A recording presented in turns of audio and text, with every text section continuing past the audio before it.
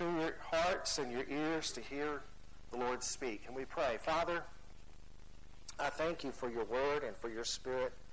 And Lord, we thank you for the opportunity to meet with brothers and sisters in your body, the body of Christ. And now, Lord, as we look into your word, we ask that you give us hearts to receive and ears to hear. And Lord, that you would send us bread from heaven that would change our lives and conform us to your image and make us more like you than ever before. In Jesus' name, amen. Amen. 2 Corinthians chapter 3, verse 2 says, you are our epistle, or our letter, written in our hearts, known and read by all men. Clearly, you are an epistle or a letter of Christ, ministered by us, written not with ink, but by the Spirit of the living God, not on tablets of stone, but on tablets of flesh, that is, of the heart. Pause. My daddy used to say, people will read your life and open their Bible, or read your life and close their Bible. Our lives are a testimony. We are not the Bible. We're not the replacement of it, but we are certainly a reflection of its place in our life. Verse 4, and we have such trust through Christ toward God, not that we are sufficient of ourselves to think of anything as being from ourselves, but our sufficiency is from God. Can we say amen? Amen. And he is the all-sufficient one. All right. Who also made us sufficient as ministers of the new covenant, not of the letter, but of the Spirit. For the letter, which refers to the law, kills, but the Spirit gives life. If the Christian walk was just words only, without the activity of the Spirit to enable us to fulfill those words, the words in this book could only condemn us. But because of the Spirit's involvement in the application of the Word, like a mirror, shows us where we need to be cleaned up, and the Spirit, like soap, begins to work in our lives to bring that cleansing. Verse 7, but if the ministry of death, that is the Old Covenant, the Ten Commandments, could never save anyone. They could only show you where you need to be saved. So therefore, it proves that we're worthy of death, which Christ came to die in our place. If the ministry of death, written and engraved on stones, was glorious, the Ten Commandments are awesome, and the first set were written by the finger of God. The second set, Moses had to write them out. They were awesome. So that the children of Israel could not look steadily at the face of Moses because of the glory of his countenance, which glory was passing away, how will the ministry of the Spirit not be more glorious? When the law was given on Mount Sinai, it was such an awesome season in the history of Israel in the wilderness that Moses, who received that law, the Bible says it's in Exodus chapter 34, his face shined. His face shined. So much so that he put a veil on his face because he'd be reading them the law and they'd be looking at his face. Ooh, look at that. Meanwhile, he's giving all these thou shalt nots. They're being distracted by the shining. If that law, which could only bring death, it's our schoolmaster that pointed us to Christ, proves our need for a Savior. If that law was awesome, how much more awesome is the New Testament? The point he's saying. Verse 9. For if the ministry of condemnation had glory, the ministry of righteousness exceeds much more in glory. For even what was made glorious had no glory in this respect, because of the glory that excels. The Scriptures bear out this fact, that the new covenant is better than the old covenant. The old covenant shared a way you could become righteous. But the problem with it was nobody could ever fulfill it all. So the people of God, in an attempt to fulfill the law, would add more laws to it, man-made traditions.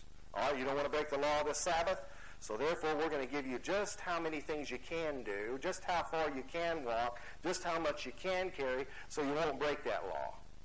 And so all they did was just add on either more legalism, or it caused them to say, hey, I need to offer a sacrifice so that my sins can be atoned for. That season in the history of the people of God was an awesome season. But the season we're in now is better because we have received righteousness not by our works, but by the works of Jesus. Not by the blood of bulls and goats, but by the blood of the Lamb. The one who poured out his life for us. He lived the perfect life and then credited that life to our account.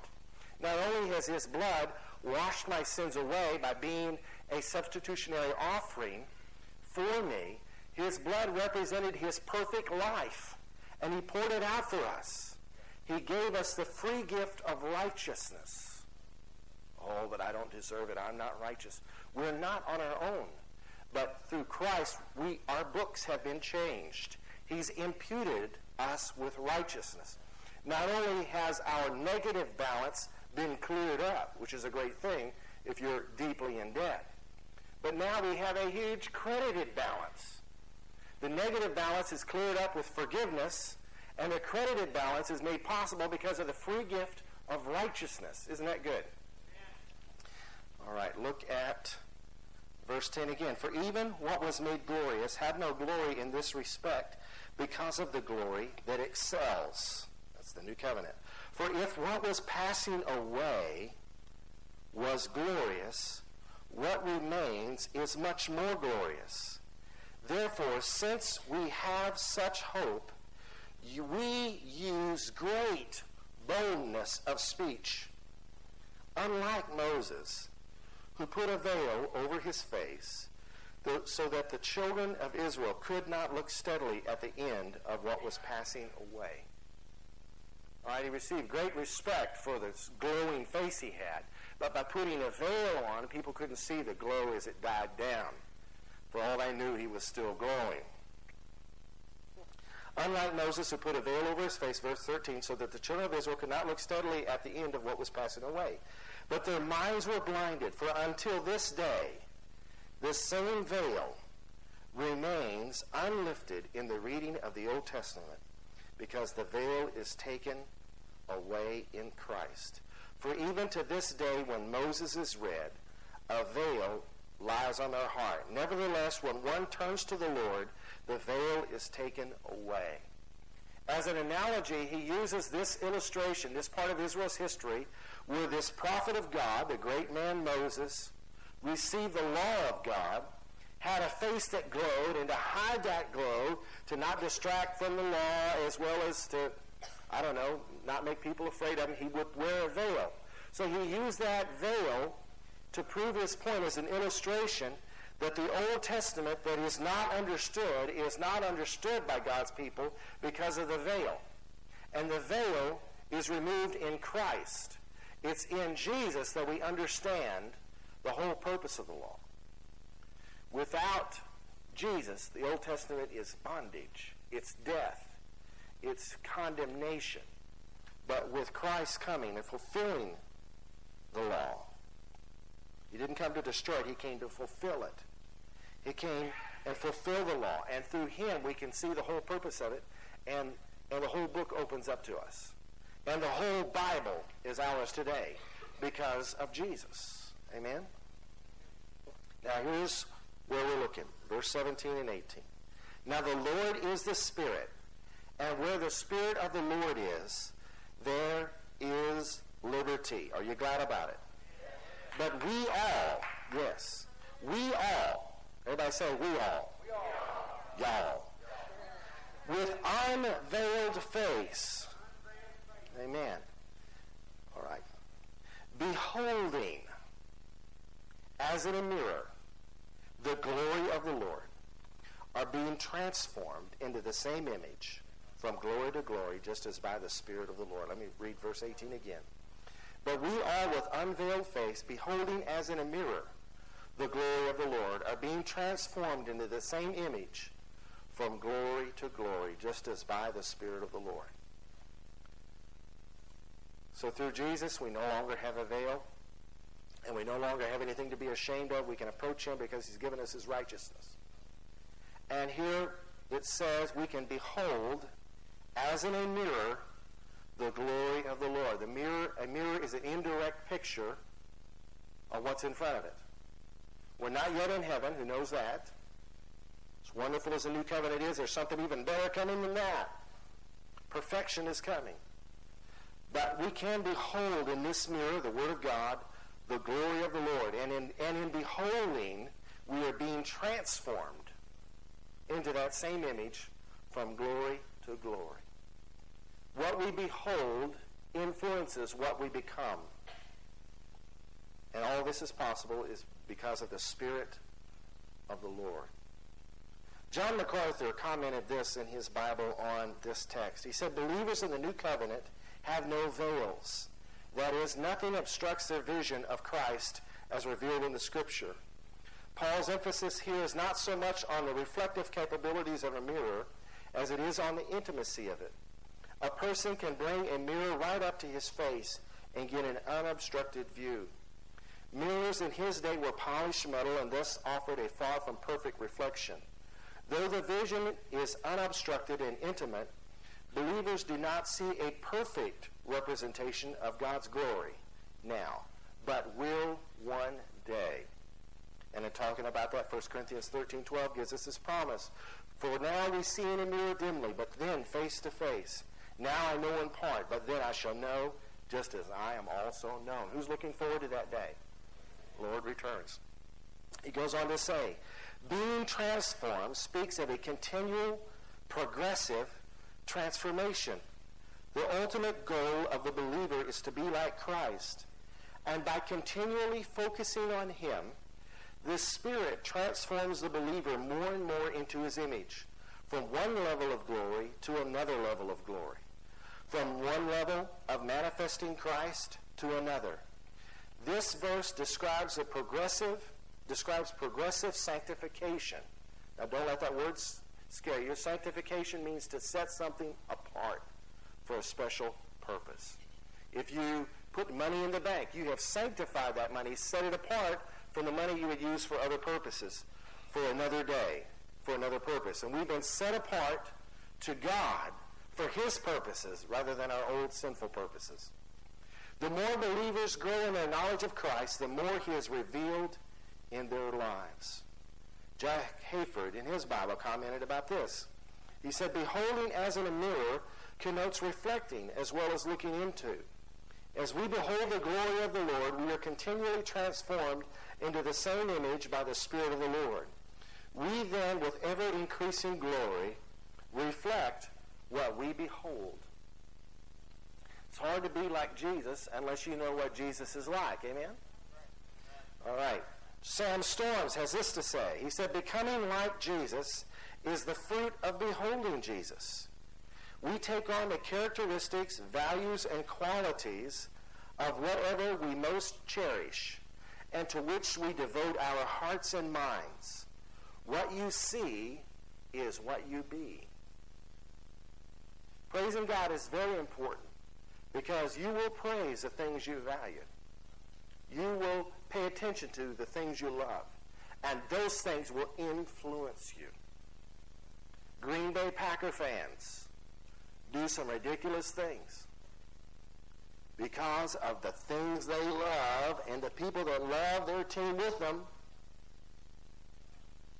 Not picking on the Green Bay Packers, I'm just giving an example there. What you see, that is what you focus upon, influences what you be. Paul's mirror analogy does not suggest that we see Christ indistinctly or in a distorted way, but indirectly when compared to, quote, face to face, which 1 Corinthians 13:12 talks about, which is what we have to look forward to. At that point, our transformation will be instantaneous rather than progressive. 1 John 3:2 gives us this promise. We know that when he is revealed, we shall be like him, for we shall see him as he is. So as I experience the Lord, as I get to know the Lord, as I understand the Lord, as I grow in the Lord, I become more like him because my love for him increases and I'm just motivated to do those things that please him. It's progressive. You may look at me and say, oh man, he needs to hurry up with you. But we have this hope. When he returns, with fire in his eyes. I believe he will vanquish all evil from his people's lives. Instantaneously, we will be made like him. We'll get rid of these bodies that are prone to sin, and our minds will be renewed, and a whole lot of neat things will happen.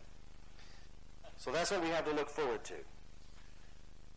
But I'm not preaching about that today. I'm preaching about right now, this progressive thing. How does it happen? What makes it work? That's what I'm hoping to accomplish. Page 2 in your bulletin. What we behold, we become. What we gaze upon will affect our lives. There was an article in Psychology Today years ago that did a lab in a college class where they had members of the opposite sex stare at each other, didn't know each other. And over a period of minutes, I don't know how they do it. Some of it seems to be subjective to me. But they noticed those who stared at each other the longest liked each other the most. So we've got a room full of singles together, and all right, you look in her eyes, and you look in his eyes, and the more they stared at each other, the more affection they had towards the other one, the greater the desire to get to know that person. What you gaze at, stare at, has an impact on you. Proverbs says it like this: as a man thinks, so is he. What you look at affects what you think. How many's ever heard, sow a thought, reap an action? Sow an action, reap a habit. Sow a habit, reap a character. Sow a character, reap a destiny. I just like to add one thing on to those principles. Sow a look or a gaze, reap a thought. Sow a thought, reap an action. Sow an action, reap a habit. Sow a habit. Things start with looking. What are you beholding? What are you gazing on in your life? In the quiet of the night, what are you thinking about? It will have an impact on your future. The word behold means to see. It means to regard. It means to keep in view. It means to look at. It means to keep a hold of. The simplest is to be holding something, is to behold. When you hold something in your vision, you beholding that thing. How does our beholding affect our becoming? I think it was under the Reagan administration, our government spent millions of dollars to see whether or not pornography had an impact on the culture. How dumb can you get and still breathe? What you look at has an impact on how you think, and how you think has an impact on how you act. And how you act has an impact on everybody around you. Yeah, but I got freedom of speech. Well, you do. You got the freedom to be an idiot, too. Proverbs, another verse says it like this: where there is no vision, the people perish. Where there is no clear vision, people suffer with the leader over them that has no vision. The New King James Version says, where there is no redemptive revelation, the people cast off restraint. What you look at and how you look at it affects the restraints in your life and the motivations of your heart. So, here's 3 things about how our beholding affects our becoming. Who we look at the most will determine who influences us the most. Young people, what posters do you have on the wall? Is it a thug? Is he a thug? Or a bimbo? Or a celebrity that can't stay married? Or a Christian that's compromising and not true with the Lord, and you're staring at that person is going to influence your life. Who gave them the right to do that? Well, they look good. Well, yeah, a lot of things look good. If a steak looked good, would you eat it if you thought there might be worms in it? Might be some good food in the garbage can, but would you dig for it? No. There's a whole lot of role models in the world that the people that our nation is staring at, and these role models themselves say, I'm not a role model, I'm just making money. We still do it. They still make role models out of them because it makes money for other people who market them. Next point, where we continue to look will influence where we are going. Now, I'm told, not sure that it's true, but I'm told that when I'm driving, if I look at the person I'm talking to, I change lanes.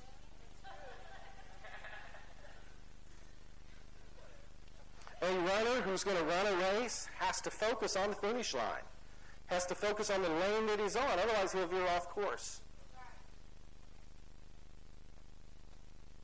Pastor visited a home one time of a woman who was so sad. All three of her boys were in the Navy and gone. I don't know why they all joined the Navy. This is a true story. He looked up. They were sitting at the dining room table just talking about how good her boys were. They're serving their country in the Navy, but they're all gone. He looked up from the dining room table, and right there on the wall was a painting. And he said, how long has that painting been there?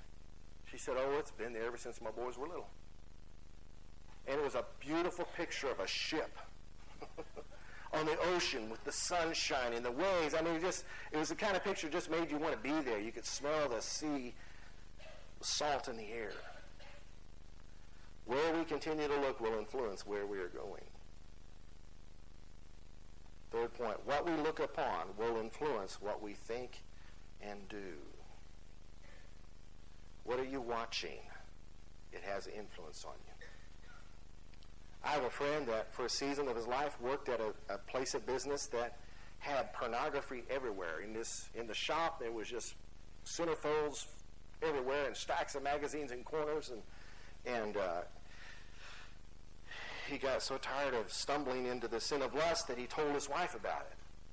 And in telling her, the scriptures tell us if we confess our faults to one another, we'll be healed. Telling her he had the strength to go to work and not look at that stuff. It was a supernatural thing. And it wasn't long before the Lord opened the door for him to get a job elsewhere, and he got out of there. He was sharing a story with me.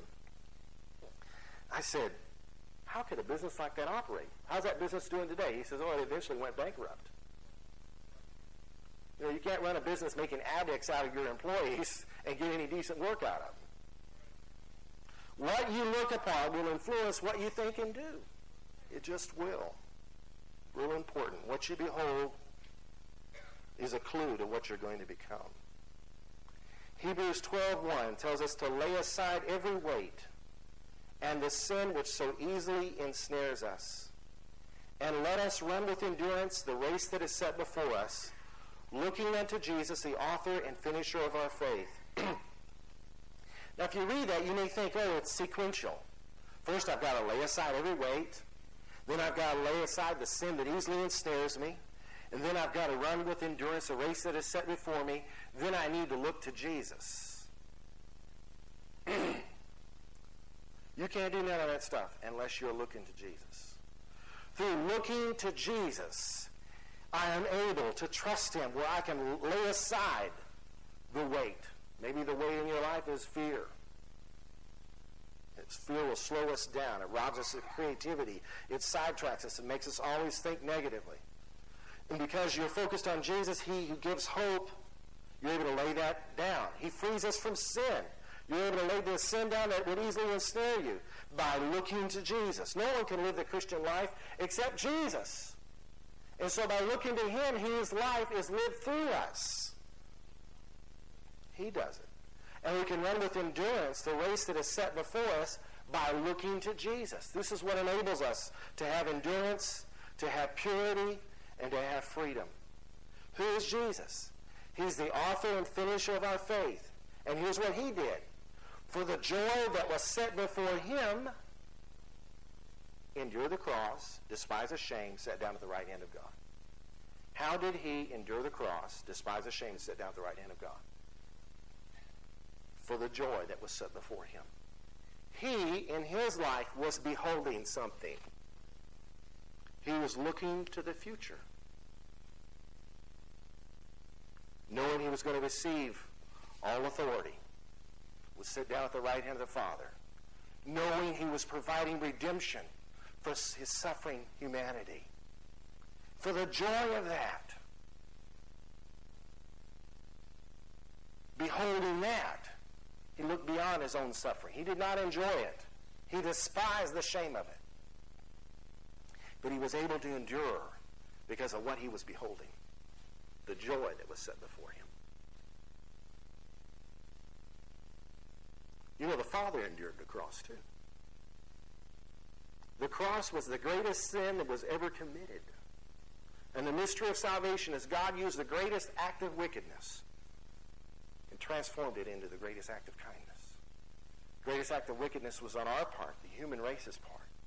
Kindness was on God's part. He forgave that. Even when I was happy, Father, forgive them. They know not what they do. So we endure by beholding Jesus. Jesus endured for the joy that was set before him. Now stay with me now. I don't want to blow your mind, but this is something to think about.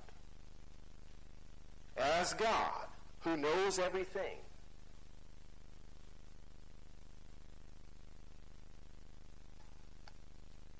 he knew you. He has foreknowledge. Because of the joy of saving you and the benefit of what his offering would provide for you, Harvey, he endured. Jeff and Sean, because of the joy of what was going to happen in your life, he endured.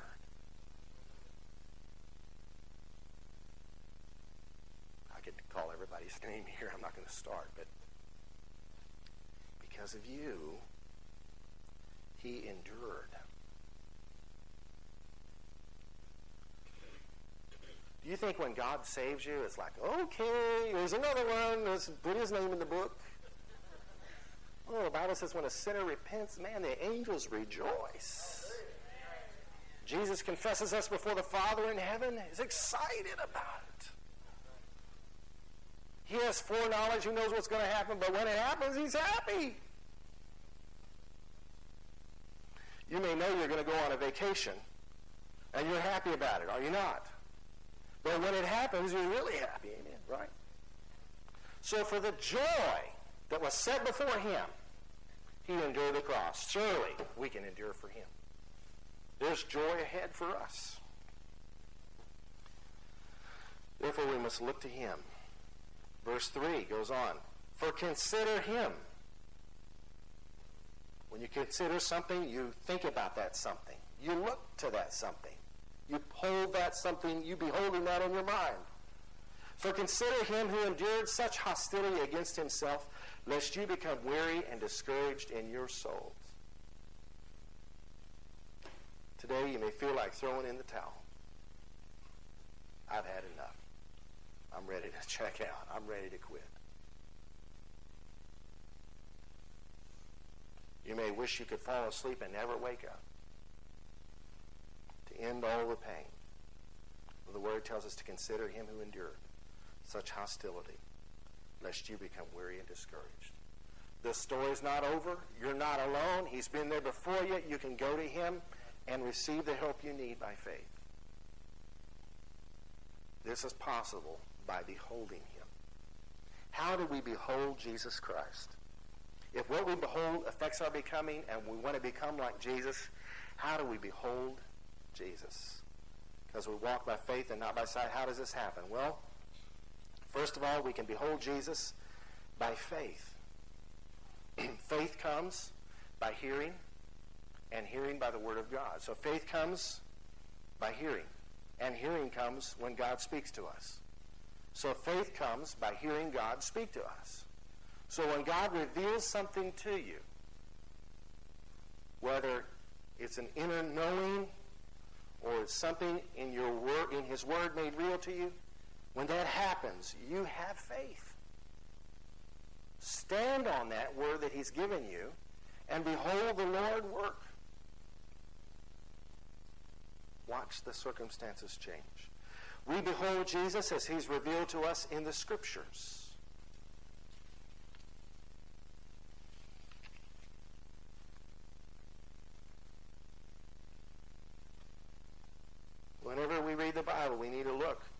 Jesus? Where is he in there?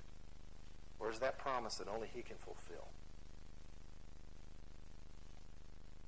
Sam Storms wrote in his book,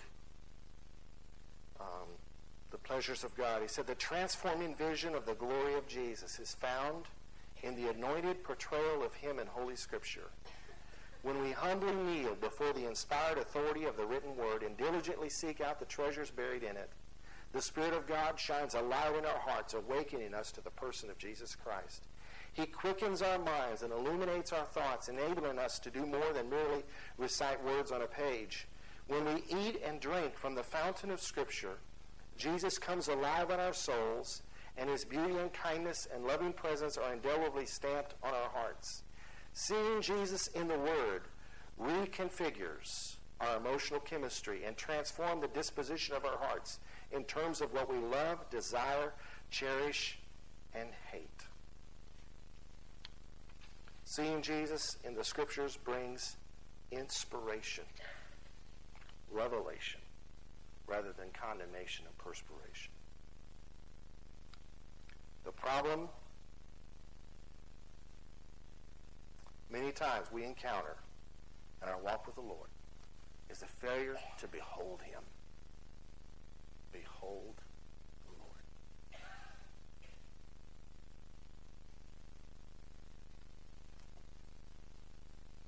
Thirdly, we look to Jesus by focusing upon him in worship and prayer. Worship and praise and prayer is so important because it's there we focus our heart, our minds, and our bodies on the presence of the living God. And it's in that setting that mirror experience can happen. It happened for some people in the building today. Coming here, we heard a couple of people share mountains of problems. We're looking forward to hearing what's going to happen out of all this. Mountain of problems. But as we were worshiping, that mirror thing happened. And the realization came to their hearts, he's worthy of my praise anyway. I want to praise him anyhow. He's God, and I praise him.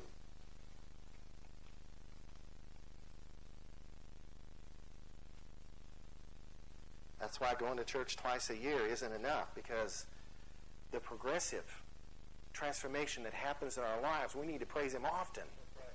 We need to assemble often. The Bible says the more often as we see the day of the Lord approaching, we should assemble ourselves together, because it's in this setting that we're able to minister to the Lord together and minister to one another. Brings us to our next point. We can see him through his church, that is, his functioning body.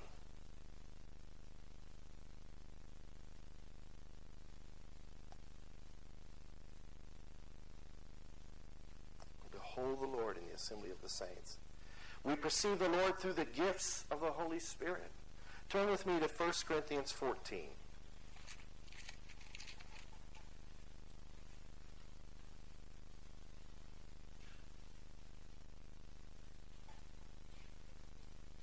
Verse 23. The context, he's talking about tongues and prophecy.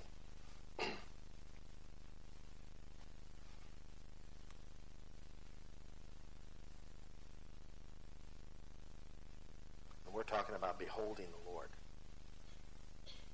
Therefore, if the whole church, 1 Corinthians 14:23, if the whole church comes together in one place and all speak with tongues, and there come in those who are uninformed or unbelievers, will they not say that you're out of your mind? But if all prophesy and an unbeliever or an uninformed person comes in, he is convinced by all, he is convicted by all. And thus the secrets of his heart are revealed, and so falling down on his face, he will worship God and report that God is truly among you. This is the reason we meet together. I'm looking forward to the fulfillment of this promise in our midst. As God restores his New Testament church, I believe this is going to happen. Where people will just begin worshiping, saying, God is in this place. Therefore, because of that promise, verse 26, how is it then, brethren? Whenever you come together, each of you has a psalm, has a teaching, has a tongue, has a revelation, has an interpretation.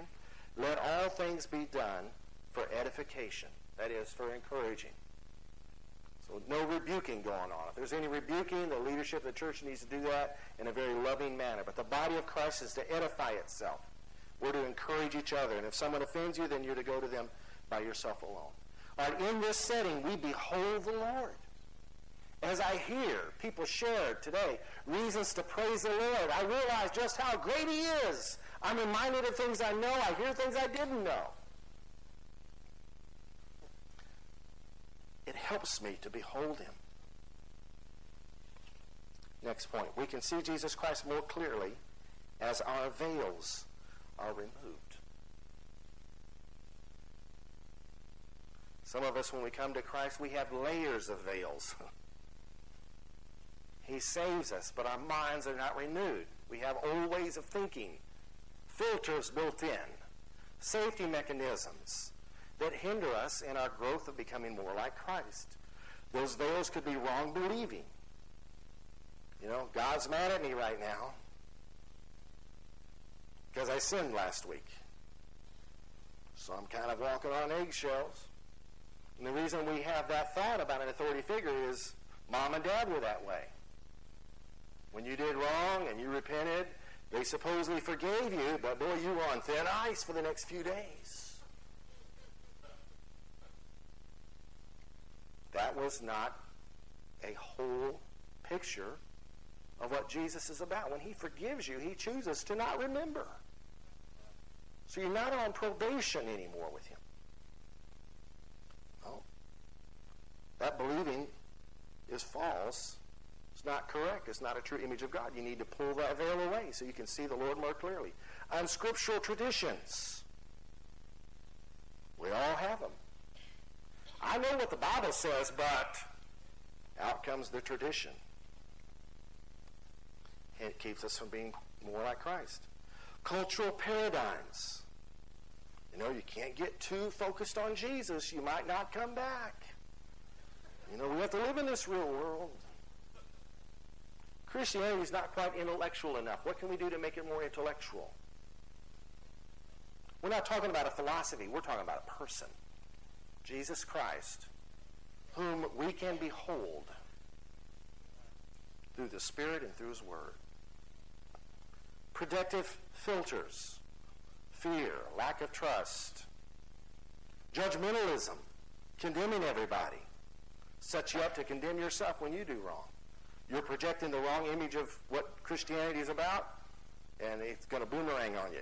You judge, you're going to be judged. Pride. I don't want to look like an idiot. I'm not going to praise the Lord. I'm not going to behold him. That's not really cool. Well, we're not called to be cool. We're called to be hot or cold. Amen? Inferiority. Well, yeah, I know Jesus is real, but I'm such a loser. So you never look to him and behold him who's come to make you more than a conqueror. Unforgiveness. When you don't forgive someone, you're withholding mercy. And withholding hinders beholding. Negative, critical mindsets. Got to get rid of this stuff. As I behold him, he brings correction to these things. A lack of knowledge. Not seeking the Lord. The Bible says in Hebrews 11:6, without faith it is impossible to please God, but those who come to God must believe that he is, and that he is a rewarder of those who diligently seek him. Hyper busyness, just being busy doing stuff, chasing your tail, trying to fix something that broke when you tried to fix something else that broke, when you try to fix something else, trying to keep all the plates spinning that you got to do. You're not beholding him. Your wholeness isn't going to come from getting everything done. That grass will still be there tomorrow. Behold him.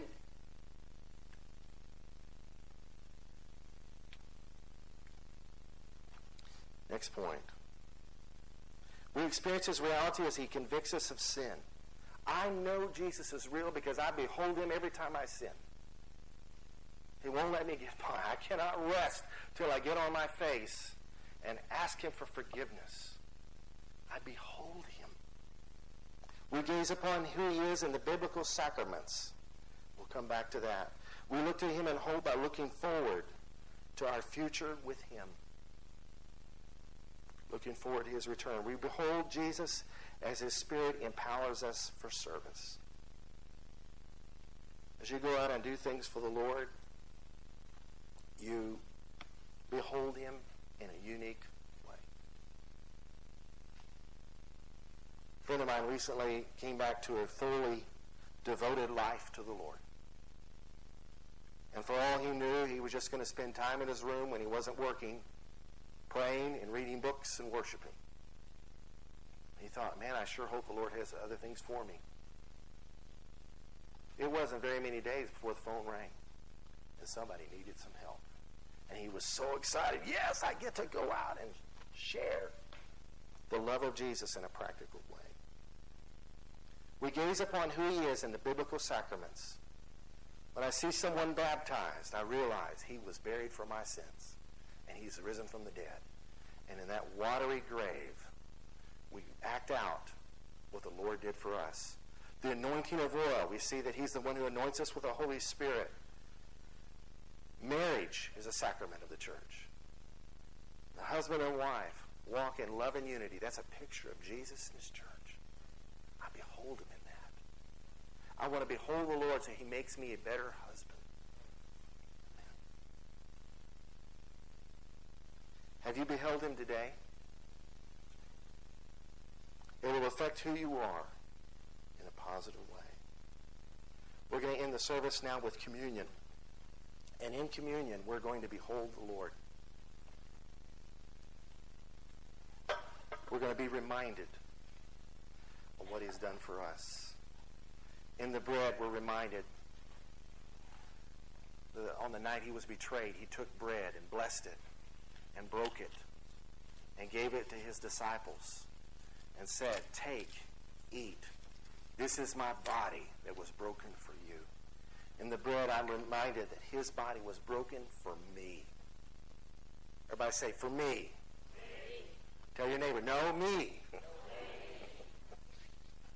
Then he took the cup and blessed it and gave it to his disciples and said, this cup is the new covenant of my blood, which was shed for you. We talked a lot about blood today. Not only was the blood his life that was offered in the place of our life, an agent that washes our sins away, but his blood was also offered in cutting a covenant with someone. In the old days, when you made a covenant with someone, you pledged your life to it. And if I do not fulfill this promise, may I be dead. And it's symbolic of that. Many times they would cut some part of their body and shed blood, let blood mingle between the two parties, pour blood in a cup, mix it with wine, and drink it. It's a sign that I'm serious about this. I'm going to make this a blood covenant. That's what Christ did for us. He made a new covenant with God and man. As a man and as God, he shed his blood. And in so doing, he paid the penalty for breaking the covenant. I don't know about you, but since I've been saved, I've broken the covenant more times than I want to count. But his blood was shed for that too. He paid the price for breaking the covenant so that I can be. I mean, it's an immutable, unbreakable covenant. It's a wonderful thing. I wrote a song a couple years ago. So we've been adopted by the Father, chosen to be pure, chastened and corrected, empowered to endure. And we will never, never fall away. Oh, but didn't the Bible say we could fall away?